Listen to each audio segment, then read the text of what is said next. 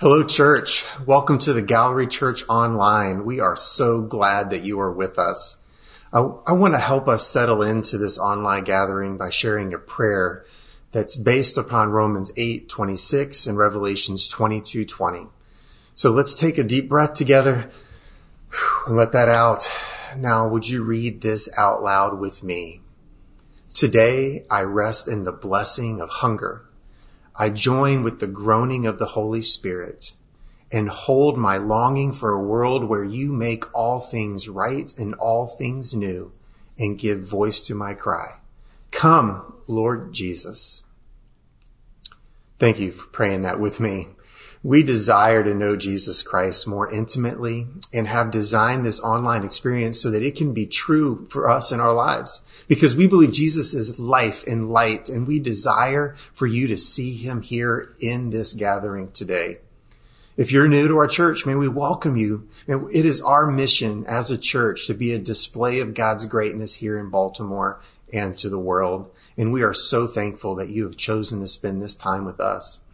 And if you're watching this during our 10:30 gathering, I want to invite you as our guest to join us in a Zoom lingering that starts 10 minutes after the 10 a.m. gathering. And tonight at 7:30 p.m., we're also going to host another Zoom gathering. This is new. This is our first time doing it, but we know many of you cannot watch with us in the morning, and you're watching throughout the day. And so we're creating another opportunity to strengthen, encourage, and equip each other. And the link for those Zoom lingering is in this video description. But before we move forward in today's worship of our Lord and Savior and King Jesus, let's enter into a time of generosity and focus on that. It is important that we keep all of our Father in heaven's character out in front of us, and that we continue to remember that he is a generous God and he desires for us to do the same. So right now, would you join me in this prayer of generosity? Father in heaven, there is nothing that I have that you have not given me. All I have and am belong to you, bought with the blood of Jesus Christ. To spend everything on myself and to give without sacrifice is the way of the world that you cannot abide. But generosity is the way of those who call Christ their Lord, who love him with free and serve him with renewed minds, who, withstanding the delusion of riches that chokes the world, whose hearts are in your kingdom and not in the systems of the world. I am determined to increase in generosity until it can be said that there is no needy person among us. I am determined to be trustworthy with such a little thing as money, that you may trust me with true riches. Above all, I am determined to be generous because you, Father, are generous. It is the delight of your daughters and sons to share your traits and to show what you are like to all of the world. Amen. Thank you for praying that with me. And I'd like to encourage you to take a moment right now to give. You can do that through our app, or you can go online to gcbdowntown.com/giving.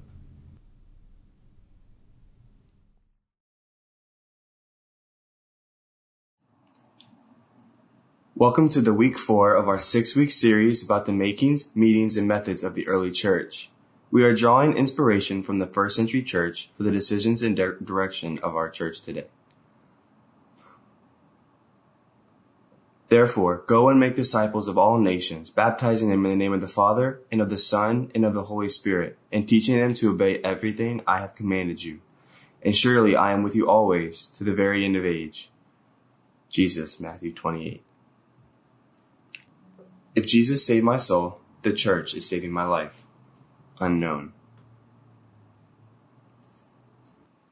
This week, we look at the mission of the early church with a focus on how they are ready to love, serve, and care for one another and those in their community. In Acts chapter 2, 44-47, we read, All the believers were together and had everything in common. They sold property and possessions to give anyone who had need. Every day they continued to meet together in the temple courts. They broke bread in their homes and ate together with glad and sincere hearts, praising God and enjoying the favor of all the people. And the Lord added to their number daily those who were being saved.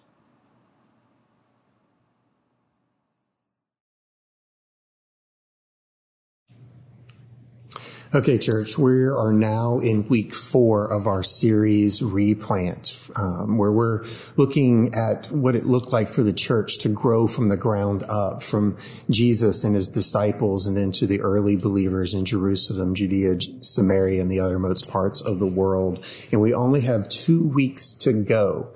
But before I get into all of that, into the topic of today, which is the mission of the church, I want to start just by saying a thank you to all of you who participated in our prayer and fasting this week for the good of our church and the good of our city and the good of our nation and the world. But I just want to encourage us, let's not stop. Let's continue to pray. We've developed these rhythms. This is a great opportunity for you and your hub and in your growth community to continue these communal prayer practices, keeping to the rhythm of us stopping and being with Jesus together and crying out to him and rejoicing and sharing our praises with him.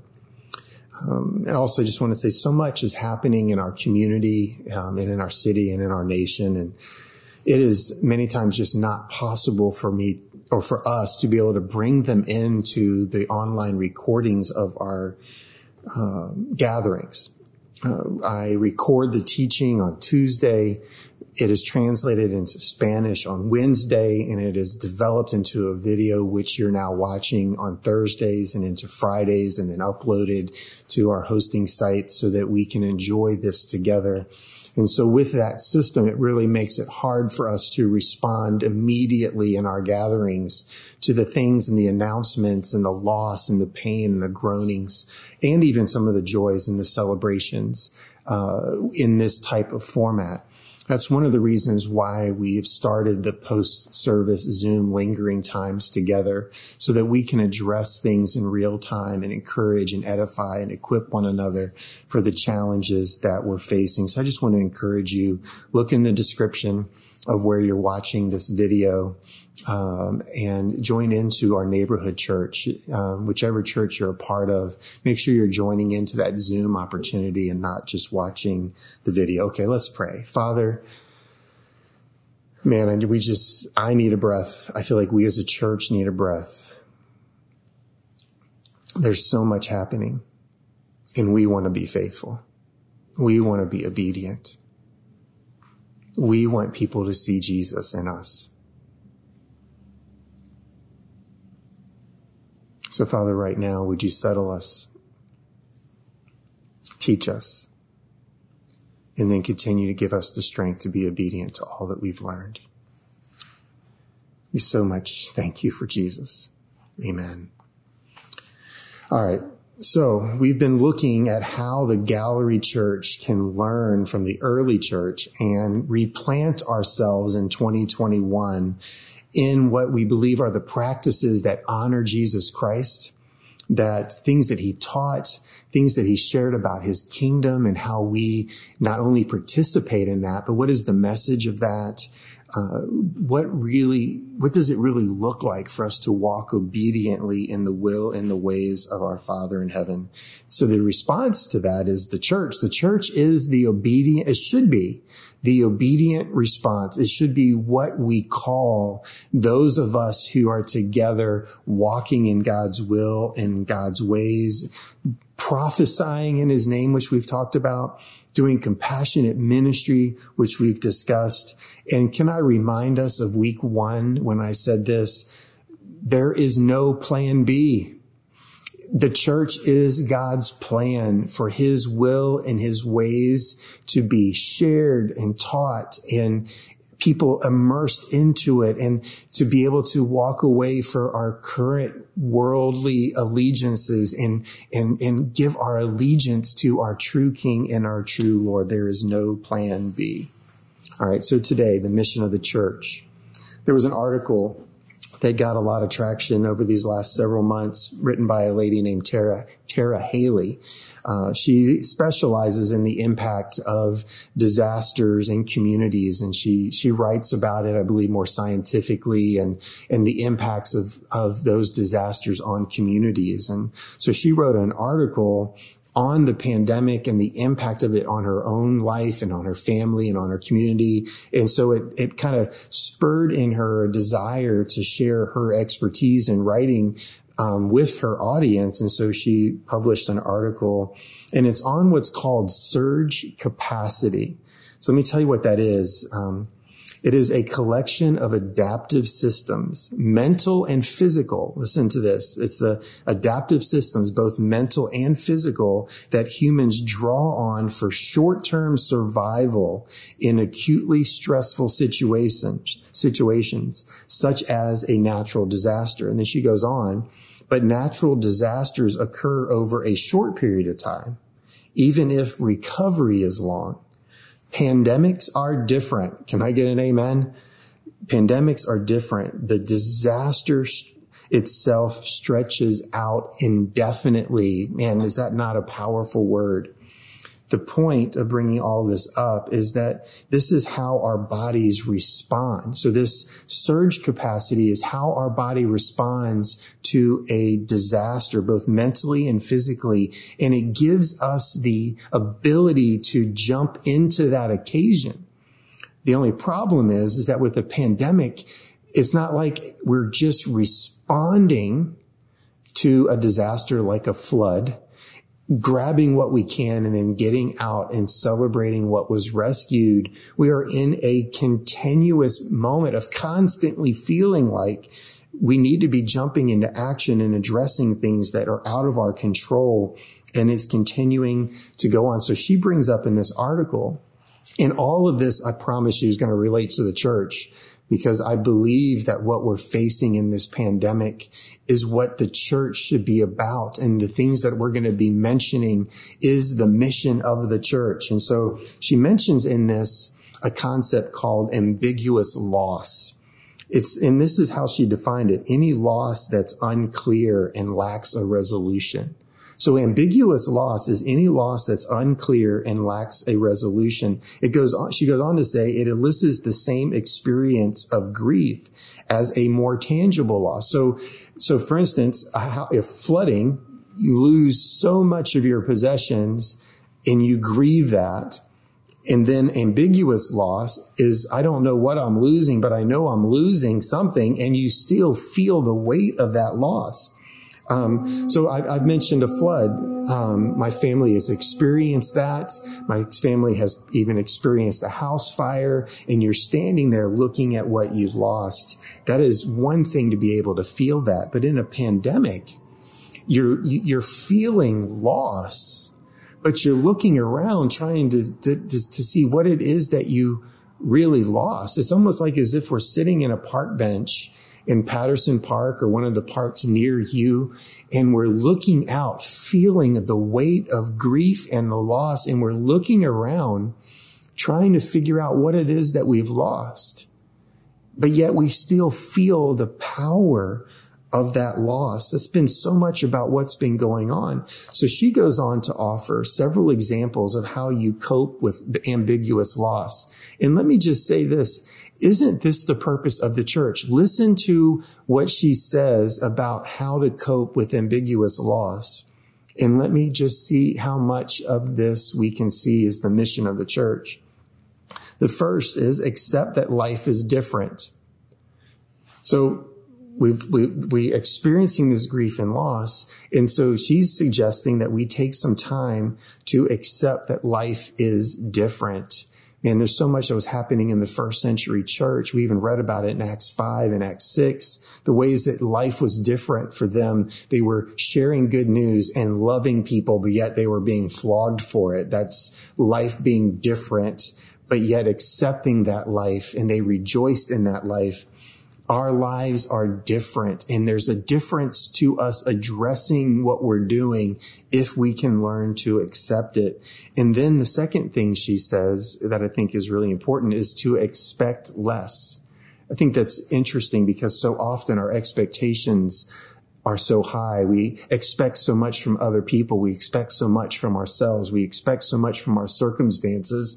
And I think many times what we need to do is to be able to lay down those expectations. We'll be talking about that more in the coming weeks, but we many times add to the weight of our grief because our expectations are too high. And she goes on to say, you need to recognize the aspects of grief. I don't think that there's a whole lot more I can say about that right now. But many times we need to just take a deep breath and to recognize the aspects of the grief that is happening in our lives. Then the next thing she says, and this is something we're going to spend more time on in our teaching today, but you need to experiment with both and thinking. And that means that there's times where we need to say, well, I can't do this, but I can do that. Or this is not good for me, but it's good for us. It's both and. It's I need to do this and I need to do that. I can't just focus on one thing. I need to focus on others. And if we're going to get through things like a pandemic, or we're going to be the church, we need to develop that both and thinking. Talking more about that in a minute. And then you need to look for activities, new and old, that fulfill you. I know my mom watches my teachings every week, and I just feel so honored by that. It brings great joy to me, and then to be able to call her on Sundays, and then I know that she's always going to talk to me about something that I shared in the teaching. And even this week, seeing the impact of the pandemic on my own family and how it has impacted my mom at her age in living alone, and the pain that has now caused, like a constant set of loss and grief. And when I saw this in Tara's suggestions, it made me think we need to look for activities new and old that fill you. And my mom and I had a conversation about the things that fill us and how we get those into our daily lives. I think that's why we want you to be in a hub and in a growth community right now, is to have honest conversations about, there's a lot of things we can't do right now, but there are a lot of things we can do. And what things can we do that are filling? And does that not seem like the purpose of the church? The next thing she recommends is maintain and strengthen important relationships. Man, is that not the church community? That's what this whole series is seeming to be about, from the meetings of the church to the methods of the church, and now the ministry and the mission and all the things that we're going through. But we need to maintain and strengthen important relationships. And may I say to you guys, when I do a wedding ceremony for a couple in our church, there's almost always a moment in that time of looking into the face of the bride and the groom, that I look at them and I'm like, you need to both be initiators of love in this relationship. Too many people in church are always waiting to be initiated with, and they're not good initiators. And let me just say this, as a church, between one another, from pastor to people, from people to pastor, from people to people, even with our relationship with God, he's initiating towards us, but we need to be initiating towards him, initiating towards one another. It's going to help us maintain and strengthen those important relationships. And then you need to build your resilience. Can we talk about fruits of the Spirit like perseverance and long suffering? And there's ways in which we need to be determined to build that resilience. It's like a lot of people right now in their January commitments to exercise, they're trying to build habits of daily resilience in physical activity. We need to do that. So we need to look at the both and thinking, because both and thinking and the mission of the church, I think, are going to be really helpful for us to complete this entire list, because the first people that followed Jesus were looking at both and thinking, I believe, on a regular basis, because they were looking at one another saying, what do we need? Remember, they were in the first century under Roman oppression and incredible taxation and bad political government and bad religious leaders and the religious pressures. I mean, it was bad all around, and they were constantly saying, what do we need? And then there was this constant tension of what do others need? That was the Acts 6 that we talked about last week. The idea that the widows that were not being treated fairly, and they needed to address that issue, but they also needed, as a people, to learn to talk about Jesus and to find him in prayer. And this is, what do we need and what do others need? This both and aspect. And we begin to see this in Acts chapter 1 and verse 8. It's up on the screen for you right now to read along with me. but you will receive power when the Holy Spirit comes on you, and you will then be my witness. You see this? There's a gift to you, but then it's going to be a gift to others. It's both and. The Holy Spirit's coming to us, but it's coming to us as a gift to other people. And as we get into the message of the church next week, we're going to be looking at this a little bit more intently, but the gift of Jesus is coming to us as a way of getting out to other people. And you'll be my witnesses in Jerusalem and all of Judea, Samaria, and to the ends of the earth. And so the word witness in the English language is generally very diluted into just saying that I've seen something, like, oh, I witnessed a car accident in the intersection. And so in just speaking to that. But this word that's translated in Acts 1:8 and throughout the book of Acts is really where we get our word martyr. And so it really should read, but you will receive power when the Holy Spirit comes on you, and you will be my martyr in Jerusalem and in all of Judea, Samaria, and to the ends of the earth. Because the word here in Greek is that you're witnessed so much to it that you believe in it so much that you would be willing to give your life for that cause. And Jesus is saying, I am going to use you to be my witness. I am going to use you to be fully devoted to my cause, sharing your life like I shared my life with you. And that is this both and. I'm receiving and giving. I am loving God and loving others at all cost. And this is the message that was happening. And we as a church on mission, we need to be about what we need, and we need to be about what others need, and constantly live in the tension of that. So what was the role in this verse in Acts 1:8? We talk about this in our intentional living class that we're going to be hosting again online. So stay tuned for that. But what is our role in the world? We're not the judge. If this is a courtroom setting, we're not the jury. We're not the bailiff. We're not attorneys. We're not in the audience, but we are in that witness chair. It is our responsibility to testify to what we've seen.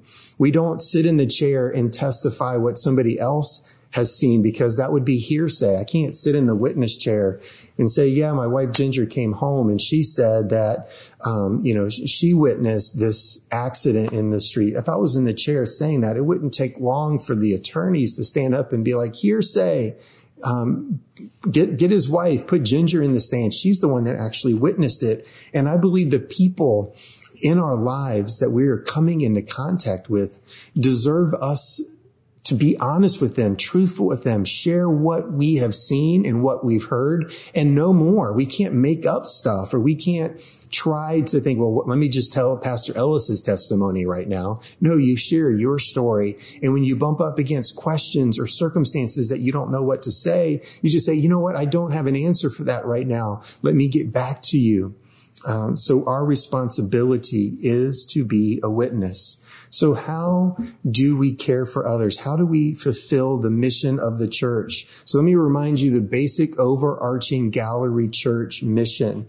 We seek to be a display of God's greatness where we live, learn, work, and play. Basically, wherever we go, we want to be a display of God's greatness. Now, that has been called into question in our nation as of late about being a display of God, and the tension of, man, there are people that are claiming Jesus and the symbols of the church, and they're using them for violence and hatred and division. And so we're now stuck. But the Gallery Church, let me just say this to all of us, whether you're listening through translation by Pastor Bill in Comunidad, or my Patterson brothers and sisters, or our downtown family, or even many of you online in other parts of the world, let me say this. You and I must be a display of the greatness of God. We must allow the light of Christ to shine on us so that we can cast a light into this darkness that even other parts of the church are bringing more darkness into. We must stay after the truth. And so the first week we introduced a slide, and I'm going to bring it back up for you, where it shows how intentional living overlaps everything from our hubs to our growth communities to our neighborhood churches, all the way up to the grouping of churches that we're partnering with, and not only under the Gallery name, but other churches in the city.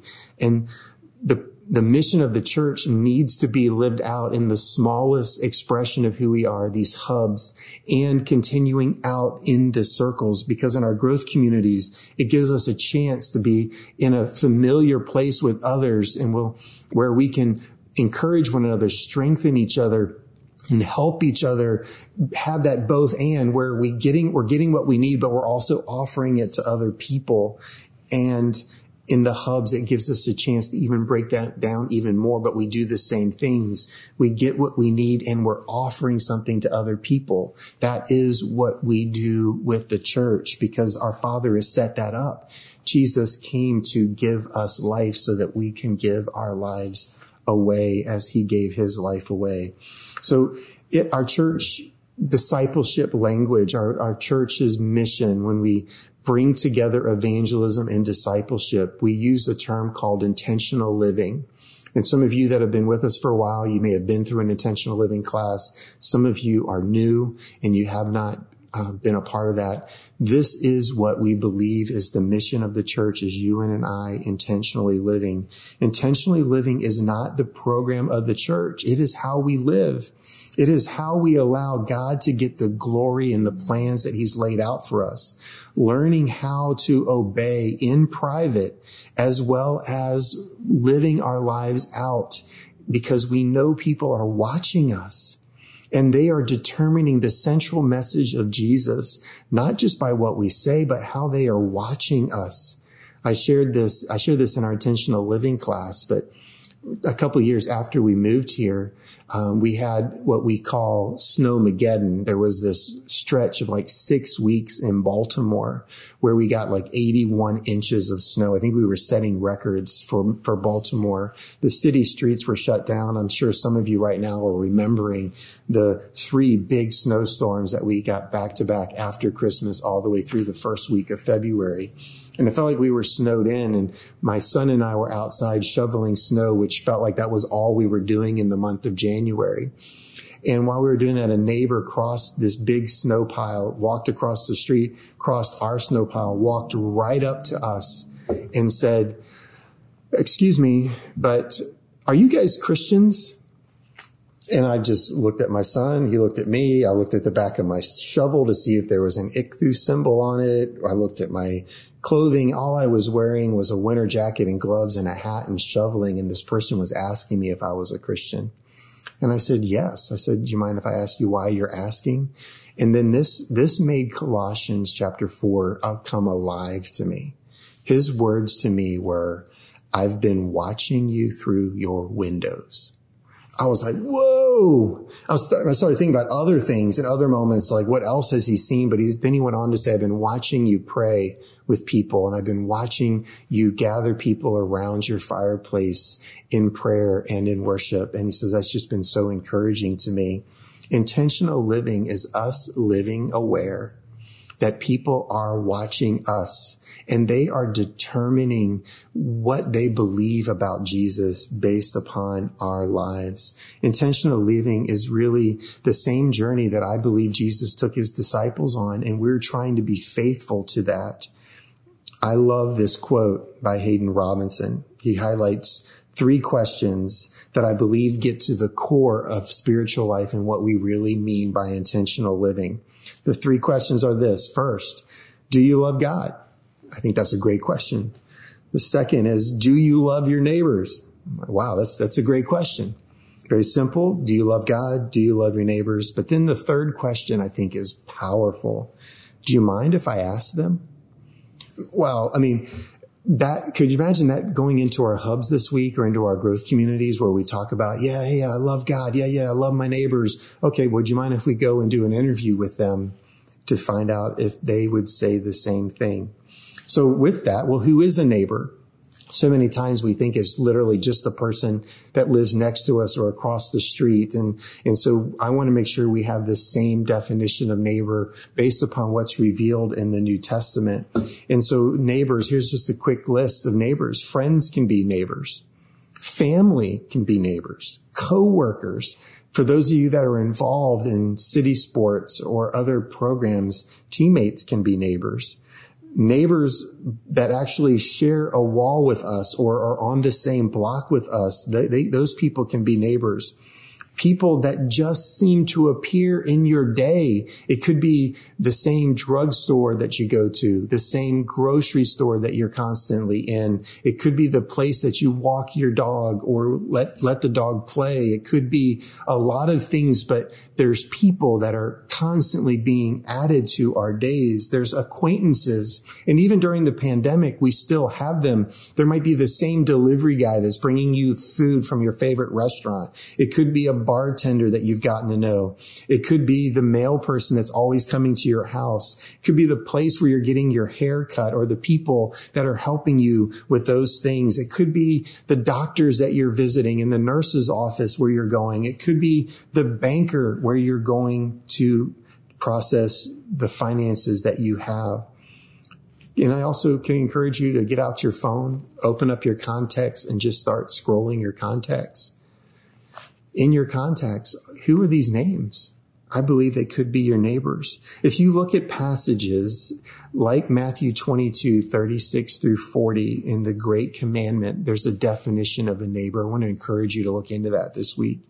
If you look at Luke chapter 10, 25 through 37, that's the story of the Good Samaritan. And in the story of the Good Samaritan, Jesus is asked a question on, well, what is the greatest commandment? And Jesus is like, well, that's a great question. Let me share a story with you to help you understand what the greatest commandment is. Because in that particular teaching, this religious person, this person of the law is saying, well, he's like, you need to love the Lord your God with all your heart, mind, soul, and strength. And then he's like, and second is that you need to love your neighbor as yourself. And then the guy says, well, who is my neighbor? That's just how he responds to Jesus. Who is my neighbor? Who do I love like I love God? So the story of the Good Samaritan is asked in that context. And so two religious leaders come by this man that is beaten. And the scriptures say nearly half dead. And that is an idiom, a colloquialism, a regionalized language in Hebrew or in the early Greek that this was translated from to mean beaten almost beyond recognition. This person was beaten so badly that when you walked up on them, you could barely tell if they were male or female. You couldn't tell if they were rich or poor. You couldn't tell if they were a Jew or a non-Jew, a Gentile. They were so badly beaten that all you could tell is that there was a beaten human being. And so two religious leaders walked by, and there's a lot of things we could say about that, good and bad. We can also see the Good Samaritan coming, getting down, wrapping the person, putting him on his own donkey and walking him to an inn and taking care of them and making sure there was no debt associated with it and absorbing the full costs and giving this person that was beaten till they were half dead dignity and bringing them back to full function at no expense. This is a sacrifice that the Samaritan did. And so let me just tell you, Jesus is speaking in a Jewish context, making the Samaritan the hero of the story, which the Samaritans were considered a hated group of people to a Jewish person. We don't have time for all that today, but we do get into that more in our intentional living class. And so Jesus then, so he's asked, who is my neighbor? Gives the story of the Good Samaritan and the great loving sacrifice of the Samaritan. And then Jesus looks back and asks a different question. The other question is, who was my neighbor? Look at those two questions. Who is my neighbor? Who was my neighbor? Or who was the neighbor, not my neighbor? Who was the neighbor? And I think it's really important because the lawgiver, or the person that was an expert in the law, wanted to know who they were supposed to show the love of God to. And Jesus says, I want you to be a person that shows the love of God to others. So the question is slightly shifted. The goal isn't to figure out, well, who am I kind to? or who do I show love to? The point of Jesus' teaching is that you are ever ready, always ready to be a neighbor that looks like Jesus. And so that's one way that this is expressed is in the feeding of the 5,000 in Matthew 14, which we don't have time to get into, but there's in this particular passage, there's a love of the neighbors when it's inconvenient. It wasn't convenient for the disciples to feed all these people, but yet Jesus said for them to do it.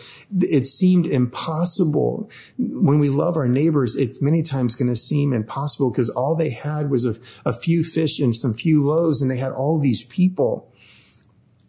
And then we love our neighbor generously and spontaneously. We don't begrudgingly do this. We take our time and we generously and spontaneously love. We love our neighbors in partnership with Jesus. And this is what I want you to hear in this feeding of the 5,000. The disciples were basically coming to Jesus, what are you going to do about it? And then Jesus' response to them is, what do you have? So the disciples were looking for the easy out, like Jesus send them away or Jesus do something.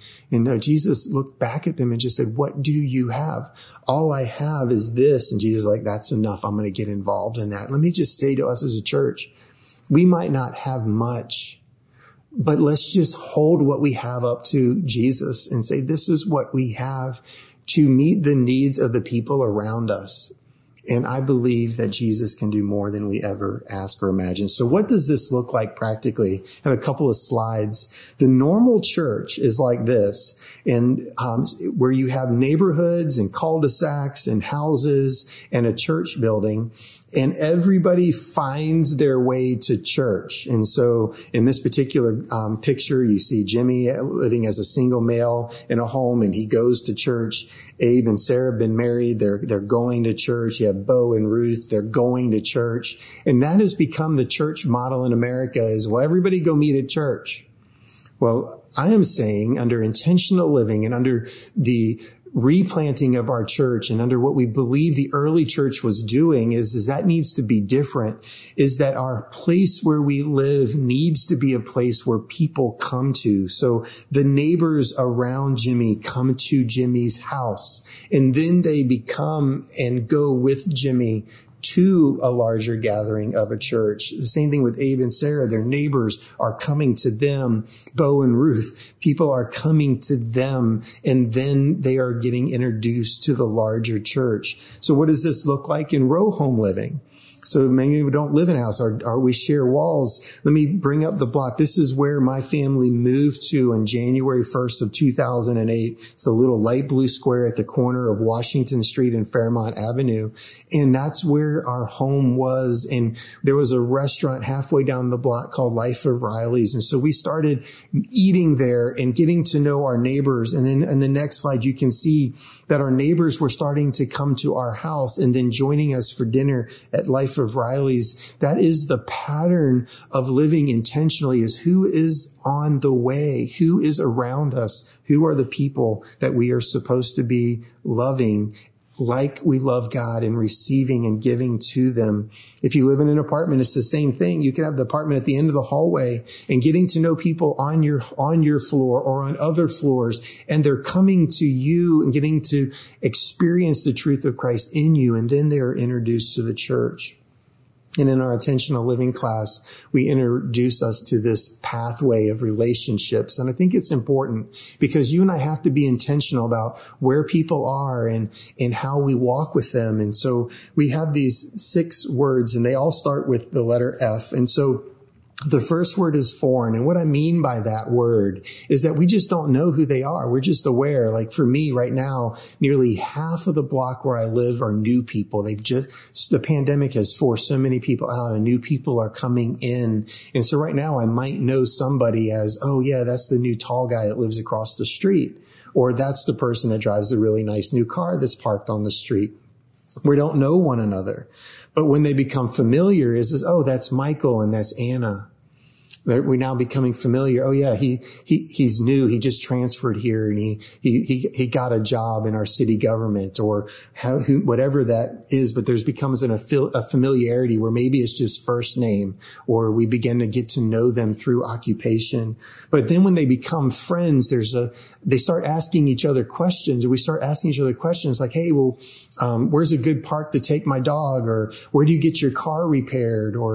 And the level of questions shows the amount of trust that individual has to you. So if they have a deep level of trust, they'll be like, hey, man, this pandemic's been rough.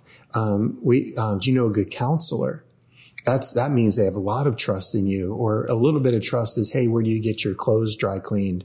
I have a suit that got messed up. I need to get it dry cleaned. And so questions start to happen in friendship, but they become followers of you when they begin to see the character of Jesus lived out in you. And when they begin to see, they start asking you questions about why you have peace and why you have hope and why the pandemic isn't robbing you of your joy. And then you get a chance to share with them that hope that you have in Jesus, which we're going to be talking more about next Sunday. And then they get a chance to be introduced to the faith and become brothers and sisters of ours, which means they ultimately become family. And they've been through this path with us, from foreign to familiar to friend to follower to faith and then to family. And we as a church can't just be excited that people heard about Jesus. We get excited when our family expands and more brothers and sisters are with us. And I love this quote that was read at the beginning of our gathering from this unknown author. And I think it's a good way for me to transition here now.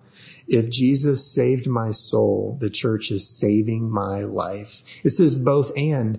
It's like Jesus to the church and the church to others. And we're giving the opportunity for people to receive the gift of God through Jesus Christ, through the power of the Holy Spirit, and join in to his kingdom, his will, and his way here on earth. And so in saving one's soul, we're also joining in saving one's life. And so to summarize this, we are a people and we are in a place. Some of you will be here for a short period of time. Others, you will be here for a long period of time or longer period of time. Some of you may be permanent residents here in Baltimore. But it doesn't matter wherever we are and whoever we are, wherever we are, people in place, that is where we minister as the church. Where we are as followers of Jesus and who is there. So where are we? Where are we as followers of Jesus? Like, where is our maturity? And then who is there around us? And as we're learning, we're sharing. And as we're growing, we're helping others grow. And as we receive the blessings, we are sharing those blessings. And it doesn't just stop with us. So in Acts 2:44 through 47, let me end our teaching with this reminder out of Acts chapter 2. All the believers were together and had everything in common. Wow. That's a powerful sentence. Let that marinate on you or settle on you, just a little bit. They sold property and possessions to give to anyone who had need. Every day they continued to meet together in the temple courts. They broke bread in their homes and ate together with glad and sincere hearts, praising God and enjoying the favor of all the people. So everyone, the diversity, they were enjoying all of it together. And listen to this. And the Lord added to their number daily those who were being saved. Only God. We can't control the results, but we must be faithful with what he's asked us to do as a church. We are to love God. We are to love our neighbors. We are to take the gifts that we've received and offer them to other people. And God is the one that then adds to our church and that continues to expand and to spread the influence of our church or the number of people that we're eating with and we're celebrating the church with. That is God's desire. That is what God does for his church. But we don't just, wow, man, it's not working, so I stop. No, we remain faithful And we'll talk some more about that next week. And so let me go back to the list we shared 2 weeks ago, because we need to develop rhythms. Do you have questions? Ask your neighborhood pastor. Don't just sit in your questions. Send them to your pastor. Talk about them in your growth community. Talk about them in your hub. Establish a Sunday routine, whether it's in Zoom or other ways. It is important that we begin to discipline ourselves into our Sunday routine.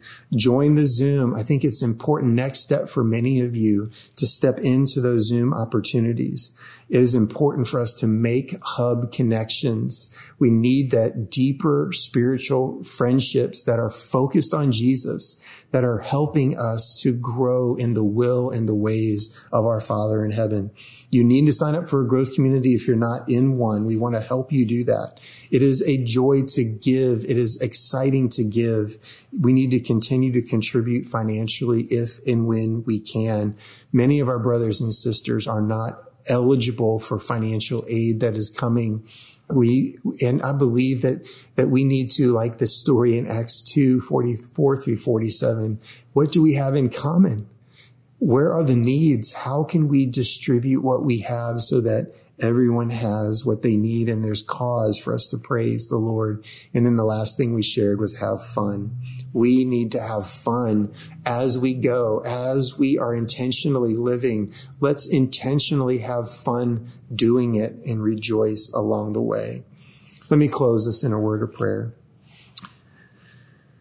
Father in heaven, we are so thankful for the example of love that came in Jesus Christ. Would you please, through the power of your Holy Spirit, help us to mirror his life in our life? Help us with the relationships that are around us. Let us be intentional with your wisdom and your strength in the relationships that are around us that we call neighbors. Help us to overcome any fear and timidity, whether we're an introvert or an extrovert. Father, help us to overcome the pressures of this pandemic, to stabilize ourselves in what is true and what is life-giving in Jesus Christ, so that we can offer that to other people. Thank you for leading us, guiding us, giving us direction, helping us, giving us a prophecy to share. Thank you for that. And Father, would you please be with all of my brothers and sisters and be the encouragement that they need. Help us to see so we can be an encouragement. Thank you for answering our prayers this week in our time of prayer. So Father, please, for all my brothers and sisters watching, help them to be a light like Jesus Christ. Amen.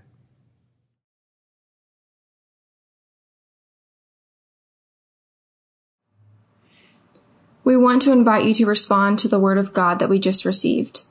We believe we are getting closer to becoming the church that Jesus wants us to be. We know that he is speaking and working in our hearts. We want to focus on 3 responses. God doesn't have a plan B for his will and way to be known on the earth. The church is his plan. Are you aware that this includes you? Let's pause together and listen to the Holy Spirit. What is he saying to you?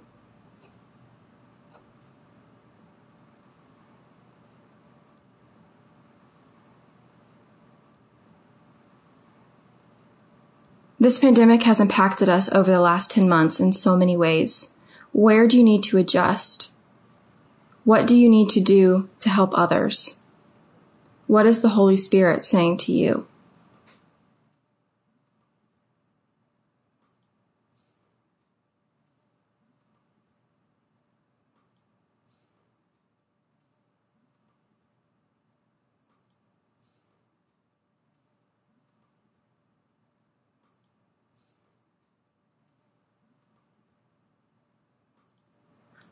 Loving God and loving our neighbors is so easy to say, but we don't always remember. Are you struggling to remember? Are you living this out? What are the next steps you need to take to grow more mature in love for God and others? What is the Holy Spirit saying to you?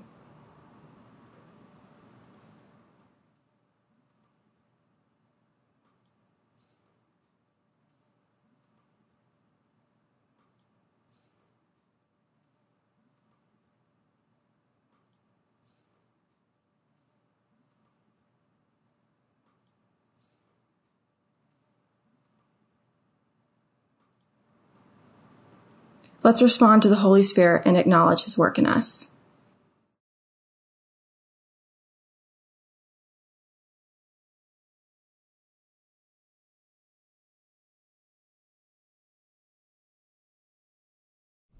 Hey, church, I hope you found this encouraging today. I want to give you a couple of follow-up announcements. If you are not in a growth community, we want to help you find that community, place to start those spiritual relationships. It is easy. Just open up the app, click the connect button, or you can email us at connect@gcbdowntown.com. We want to get you involved. But I also want to remind you of the two opportunities. 10 minutes after the benediction, there's a moment for us to join into a Zoom lingering. The link is in this video description. So please make plans to join us. We're going to take the Lord's Supper together, the Eucharist. We're going to have a chance to ask questions, to talk about some of the things that have been happening in our city and around the world. So grab your communion supplies, be ready to come together in that moment.